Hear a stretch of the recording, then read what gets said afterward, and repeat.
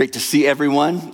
Before we jump into the word, we want to have a little bit of a family update to give you some information, some heart behind some decisions that we've made around here, or a decision.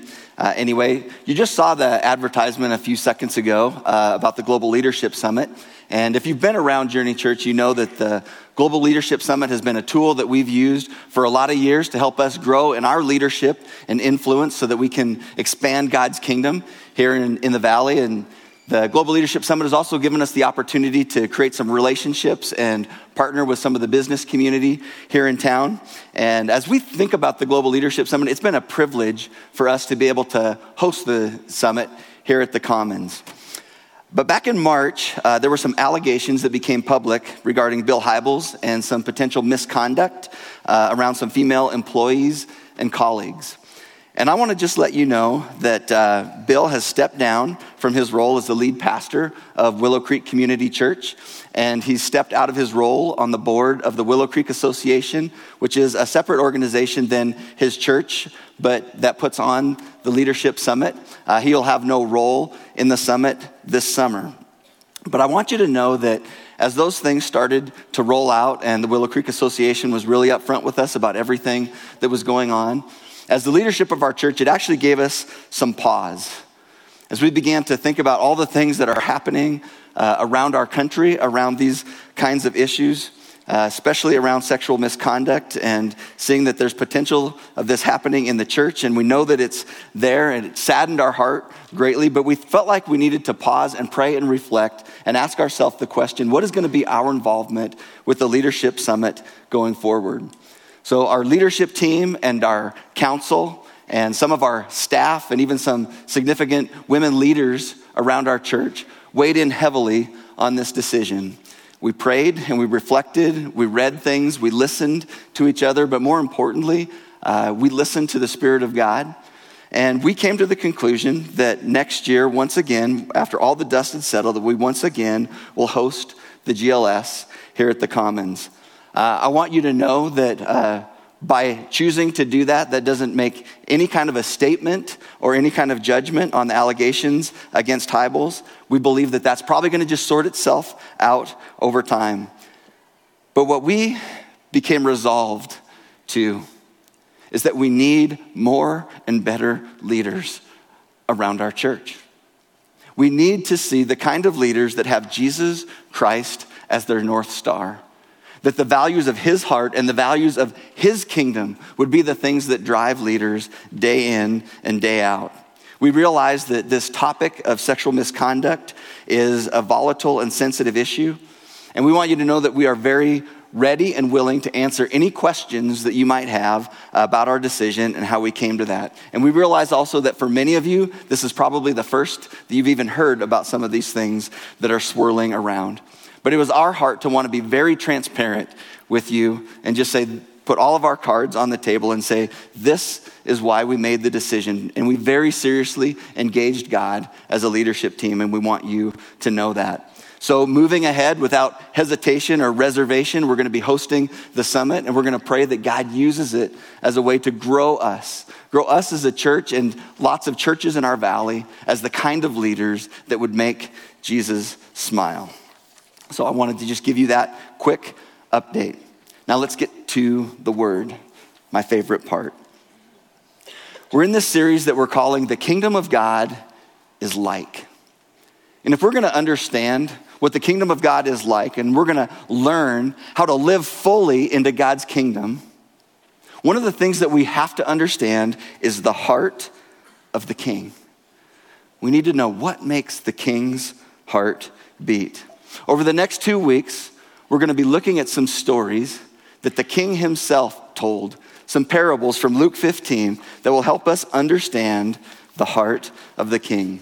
Now, to set up these parables, Luke does us a favor, is he actually sets a setting for us so that we can understand what was going on when Jesus told these parables. We start in Luke chapter 15, starting in verse 1. Here's what Luke tells us.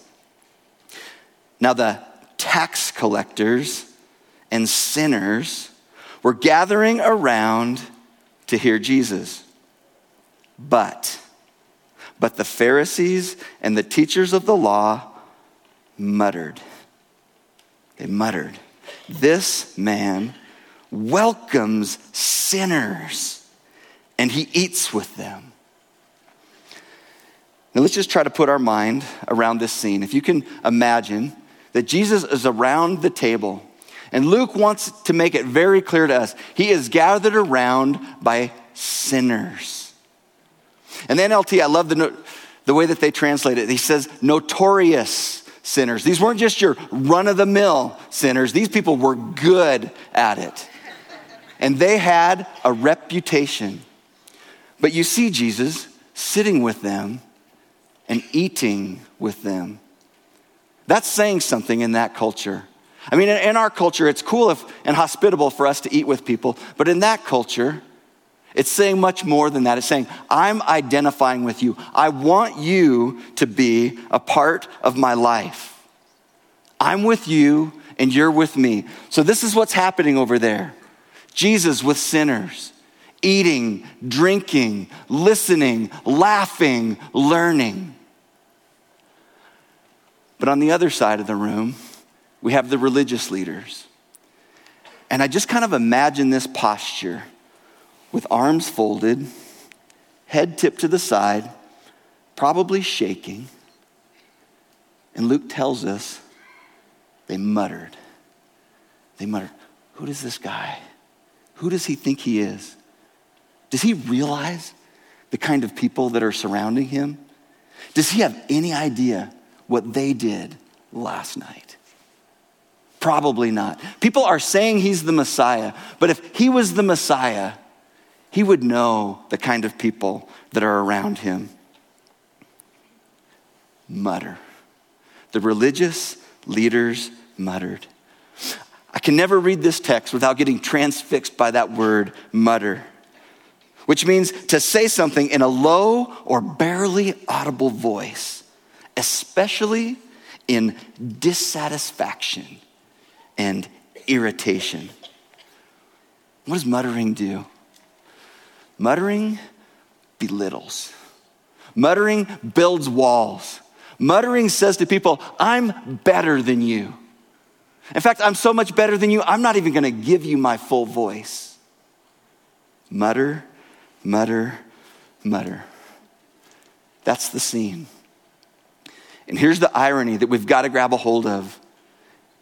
And it breaks God's heart, and it needs to break our heart. These people that are muttering, these are God's people. They're his spokespeople in the world. These are the people that are supposed to tell the world, this is what God is like. This is how we're to relate to God. But they find themselves in the room with God, right there. They should be pointing at him saying, this is what you do. When you're God, this is how you relate to the world. But that's not what they do. They mutter because they missed it. They didn't understand the king's heart, and they didn't understand the kingdom. See, these people that were around Jesus, in their minds, they put them in the category of the enemies of God. That's who they thought they were. But in this scene, we see they're not the enemies of God. They are the audience of God. They're the people that he wants to engage with. Religious leaders. Now, before we get our mutter on and start muttering about the religious leaders, let's humble ourselves just for a second and just say, I think falling into that trap might be a little bit easier than we think it is. I think we, as religious people, as church people, as Christ followers, can find ourselves falling in to that same trap. How? How did they miss it? What caused them to miss it? Let me try to explain it this way. As religious leaders, there were some things that they knew and understood.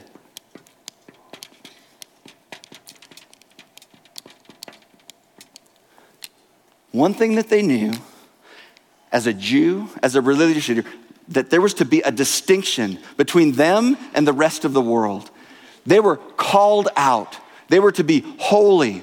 They were to be set apart. They were to be different from the world. but not a judgmental different, not a weird different, but a holy different. But here's what they missed. In their mind, distinct or distinction, being different than the world, meant distance from people. But that was never what God wanted. What God wanted for them wasn't distance, it was connection. He wanted them to be up close and personal. But here's what happened in their mind. They thought about their need to be distinct, and they thought, if I start moving toward people that are not distinct, that are outside of the kingdom of God, I'm gonna become like them. And I don't wanna become like them. So it caused them to step back and to step back. And they focused on their distinction rather than connection. And God's plan for them was always, I want to bless you so that you can be a blessing to other people. Distinction and connection. But then Jesus shows up on the scene, and he has a different paradigm. It's not a binary, it's not a choice between distinction and connection, it's both. And it needs to look like this. It needs to look more like a matrix that absolutely involves distinction and absolutely involves connection. And this is what we see in this story. This is what Jesus did so beautifully and what we need to model. If we're gonna understand the ways of Jesus and be a disciple of Jesus and start to practice the ways of Jesus, we need to understand what he did.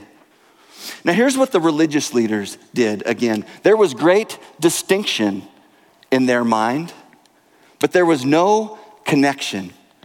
So we'll put them over here. This is empty, broken religion. But you can also have a place where you have lots of connection, lots of relationship with people outside of the kingdom of God. But if our life is not different, if our life is not distinct, the kingdom of God doesn't break through there either. It's just simply a relation or a relationship. It's being relational. But here's where Jesus landed. High distinction. He was different from everybody. He was God, holy and pure. But he had this high level of connection with the world. And if we were going to put a word on this, we would call this the incarnation. God became man. Was he distinct? Absolutely. He was 100% God. But when he came to this earth to connect with us, he was also 100% man. This is what Jesus is modeling in this picture. It's a picture of the incarnation. People mattered to him. They're not the enemies of the kingdom. They're the audience of the kingdom. We need to be connected with them. And here's what I'm challenged with. Sometimes I hear people who are passionate people of faith, but they're talking about people that maybe look different than them, act different than them, have a different lifestyle with them, root for the Montana Grizzlies, and they think those people are the enemy. They're not the enemy. They're the audience of the gospel, never the enemy. And this is what I love about that picture of Jesus, the incarnation. He was not like the people that were sitting around him. He was completely pure, completely holy, without sin, in a context of sinners. He wasn't like them, but he liked them. And you know what? They liked him back. They felt safe with him. Friends, that's the heart of the king. That's where the kingdom breaks in. When we figure out how do we take distinction and connection and we overlay it, that's where the kingdom of God breaks into this world. Because if we have distinction, only distinction, we have nothing to invite people into. Actually, I said that wrong. Without distinction, we have nothing to invite people into. But without connection, we have no people to invite. That's why Jesus is this beautiful picture in the incarnation. We could learn a lot just from the setting that Luke gives us about these parables. Now let's jump into the parables themselves and make a couple of observations. Luke chapter 15 and verse 3. It says, "Then Jesus told them this parable. Suppose one of you has 100 sheep and loses one of them. Doesn't he leave the 99 in the open country and go after the lost sheep until he finds it? And when he finds it, he joyfully puts it on his shoulders and goes home. Then he calls his friends and neighbors together and says, 'Rejoice with me, I have found my lost sheep.' I tell you that in the same way, there will be more rejoicing in heaven over one sinner who repents, than over 99 righteous persons who do not need to repent." And then he goes on, "Or suppose a woman has 10 silver coins and loses one. Doesn't she light a lamp, sweep the house, and search carefully until she finds it? And when she finds it, she calls her friends and neighbors together and says, 'Rejoice with me, I have found my one lost coin.' In the same way, I tell you, there is rejoicing in the presence of the angels of God over one sinner who repents." You don't have to be a great theologian to look at these stories and come to one major conclusion. People matter to God. Even one person matters to God. All people. The king doesn't mutter. Our king doesn't mutter. He goes after the lost. He makes them a priority. He drops everything to follow after them and to go find them. Journey, we've got to ask the question of ourselves, are we willing to follow our king in the same way? Are we willing to drop things in order to go after the one? Before you say yes too quickly, let's count the cost. It is going to be costly. It's going to take an incredible amount of risk, and it's going to take an incredible amount of effort. And Jesus makes it clear in this parable. To go after the one sheep, that one sheep over there, cute sheep, isn't it? $14 on Amazon, you could have that sheep. But Jesus says, if you want to go after that sheep, you've got to make a decision, because there's 99 sheep over here. And you've got to look at that sheep, look at this 99 and say, I'm going to risk it. I'm going to risk that they could be stolen. They could be attacked. Something could happen to them. But the heart of the king says, I'm going after it. I'm going after the one. I'm willing to risk it. Because the heart of the king says, one matters. One matters to me. But you could just say, Jesus, that doesn't make sense. That's bad math. That's bad business. Jesus says, that's okay. One matters to me. It's gonna take risk to go after people. And then he talks about the coin. This woman had 10 coins, beautiful coins, valuable coins, but she loses one of them. What does she do? You know, she could just say, well, maybe it'll turn up. Maybe if it's God's will, that coin will come back to me. That could be a plan that she has. But no, what does it say that she does? It says she turns on the lights. She grabs a broom and she goes after the coin. She goes for it. She searches diligently. I would have frisked you if you'd have tried to put this in your... She goes after it and finds it because it's valuable. I've got to go after it. Now, I could have stood up there and just said, I don't have time for that right now. God, I don't have time. I've got 9 coins and 99 sheep right here, right now, that are hanging on my every word. Not really. But no, Jesus says, drop what you're doing, preacher boy. It doesn't matter as much as going after the one lost coin. He says, go after it. It matters to me, and it should matter to you. Prayed all day that I wouldn't tear my ACL doing that. We need to get we need stairs back here. It's going to take risk. It's going to take effort. We're going to have to drop some things if we're going to grab the heart of the King and be willing to go after the one.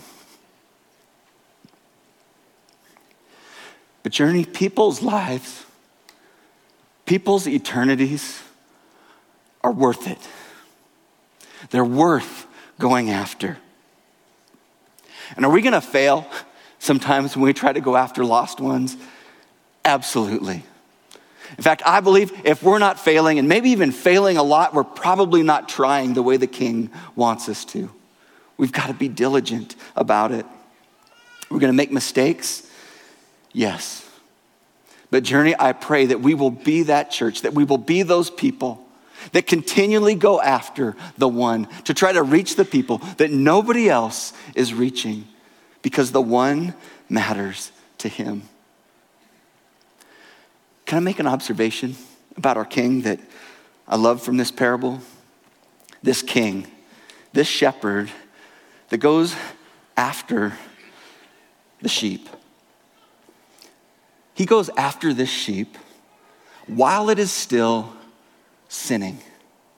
Now it just says that it's wandering. Wandering away from God is just a metaphor for talking about sin. Sin has lots of different forms, but at the essence, it's just us wandering away from God, wanting to do our own thing. This sheep was wandering, and the shepherd is going after it. Let's think about this sheep for a second. If we were just rating sheep, giving grades to sheep, which sheep might get the award for being the dumbest? Someone right here don't want to hurt his feelings. Which sheep had the worst performance record of all 100 sheep? This one. Which sheep had the most to be ashamed of? This one did. In fact, for the sake of illustration, I thought I should have painted this sheep black. This is the black sheep. Do you know what Jesus is telling us? The heart of the King goes after the black sheep. If you're a parent of more than one child, when one of your children is wandering, which one has your most attention? It's the one that's wandering. It's the one you're thinking about. It's the one you're praying for. You can't get them off of your mind. That's the heart of our King. He sees the wanderer and he goes after the wanderer. And what does he do when he finds it? When he gets to that sheep? Does he beat the sheep? Does he shame the sheep? Look at what you did. I had to leave 99 in order to come get you. Does he give the sheep a list of, these are the 100 things that you need to do to get back into the fold? No, he doesn't do any of those things. And you know what else he doesn't do? He doesn't mutter. The text just simply says, when he finds it, he joyfully puts it on his shoulders and he goes home. God does it. God does it, joyfully grabs that sheep that's wandering. And what does he do when he gets home? He celebrates. He celebrates. He throws a party. What we need to understand is that if we're wondering, what does it mean to win as a church? That's the win. The one is the win for us, friends. It's the one. But Jesus takes the one back to the 9, back to the 99, and then he parties like it's 1999. Some of you got the Prince reference. I'm really excited about that. But that's the heart of our King. He doesn't mutter, but he matters. He matters because he goes after the one. Journey, we've got to decide, and I hope in some ways we've already decided, what kind of church are we going to be?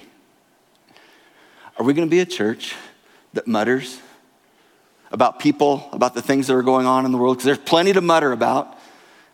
I think there's plenty of Christ followers willing to mutter. Are we going to be that kind of a church? Are we going to be a church that matters? I've asked this before. I'm going to keep asking it again. Jesus didn't mutter. Jesus mattered. And he mattered because he was willing to cross boundaries that nobody else was willing to cross. The religious people certainly wouldn't. He went to the outcast. He went to the tax collector. He went to the prostitute. He went to the Samaritan woman. For crying out loud, he even went to the educated, wealthy people like Saul, who was killing Christians. He went to them and said, "Come home." Jesus didn't mutter. Jesus mattered. And when I think about what it's going to look like for us, Journey, to hit the sweet spot of our church, I've got this picture in my mind. This is what I believe, down to my toes, is going to be true. The people that are wandering, irreligious people, people that have questions about faith, living on the margins of faith, maybe even questions about God, maybe incredibly skeptical, they will feel loved by us. They may not agree with everything that we say. They may not believe everything that we believe. But at the end of the day, they will know I'm loved. And they will never feel overlooked. They will never feel devalued. And they'll never feel unworthy of our time and of our attention. Whether they agree with us or not, I want them to say, those guys are a little bit crazy, but doggone it, I think they love us. I think they care about us. And friends, if we hit that sweet spot, if our faith is rightly understood and rightly communicated, you know what else is going to happen? Religious people are going to mutter. Mutterers are going to mutter. They just will. But that's okay. I want to be with him. I want to have his heart. I want to be in the places that he would go with the people that he cares about. I want to go after the one. And I want us to do it together. That's what God is calling us to be if we're going to understand the kingdom. And if we're going to live the heart of the king, we've got to grab a hold of that truth that the one matters. Back in World War II, there was a German industrialist. He was also a member of the Nazi Party. He knew how to make a buck. And so he had these factories in German-occupied Poland that he realized that if he could hire Jews to work in these factories, he could make a lot of money. His name was Oskar Schindler. Maybe you've heard of him. What started out for him as a way to make a lot of money changed when he realized what was happening to the Jewish people inside of those Nazi concentration camps. And it became a mission for him. And as time went on, what he would have to do to bribe the Nazi party, to bribe the SS, to get the Jews out of the concentration camp, the cost of the bribes continued to rise. But he took it as a mission. I'm going to raise the money. I'm going to get as many as I can because Oskar Schindler knew one matters. Let's watch this scene from Schindler's List.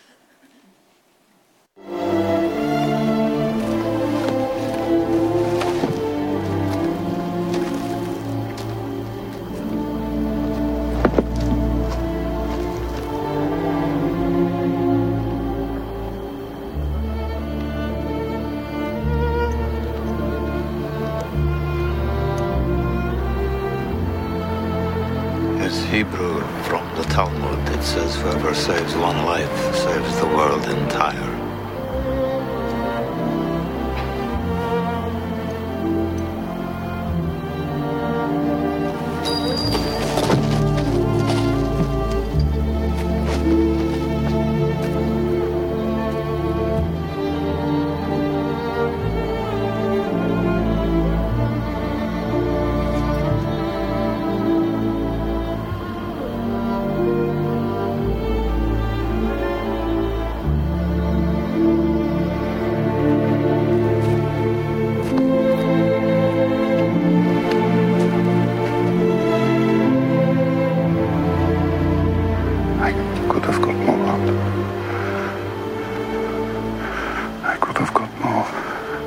don't know if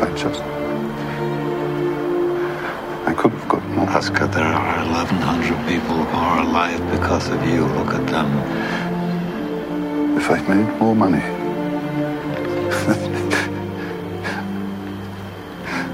I threw away so much money. You have no idea. If I just... There will be generations because of what you did. I didn't do enough. You did so much.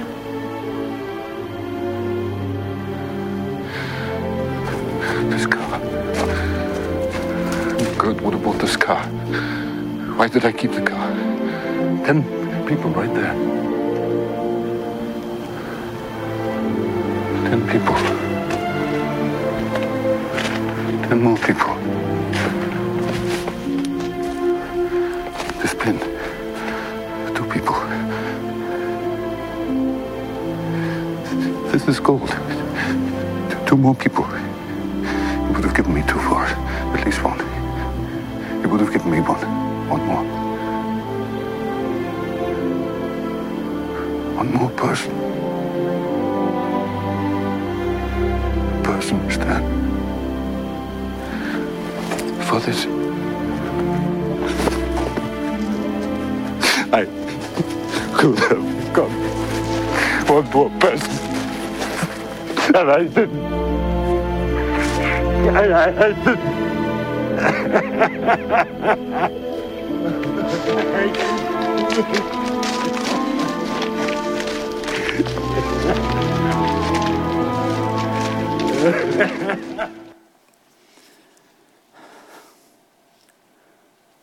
One matters. One matters. Friends, we got ones running around us everywhere. People that we work with. People that we live around. People that we have fun with. One matters. Let's pray.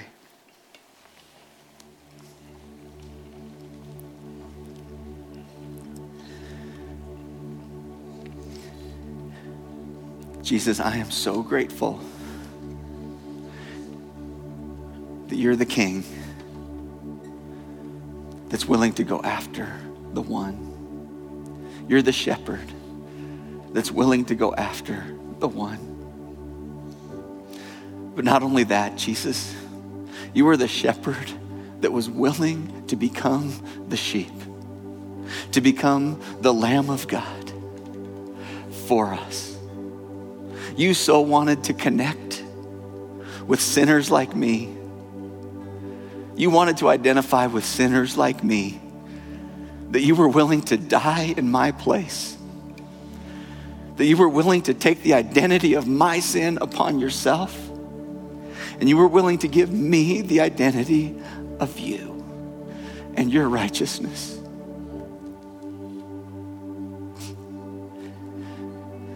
Jesus, you're an amazing King. Would you grow our heart to be like yours?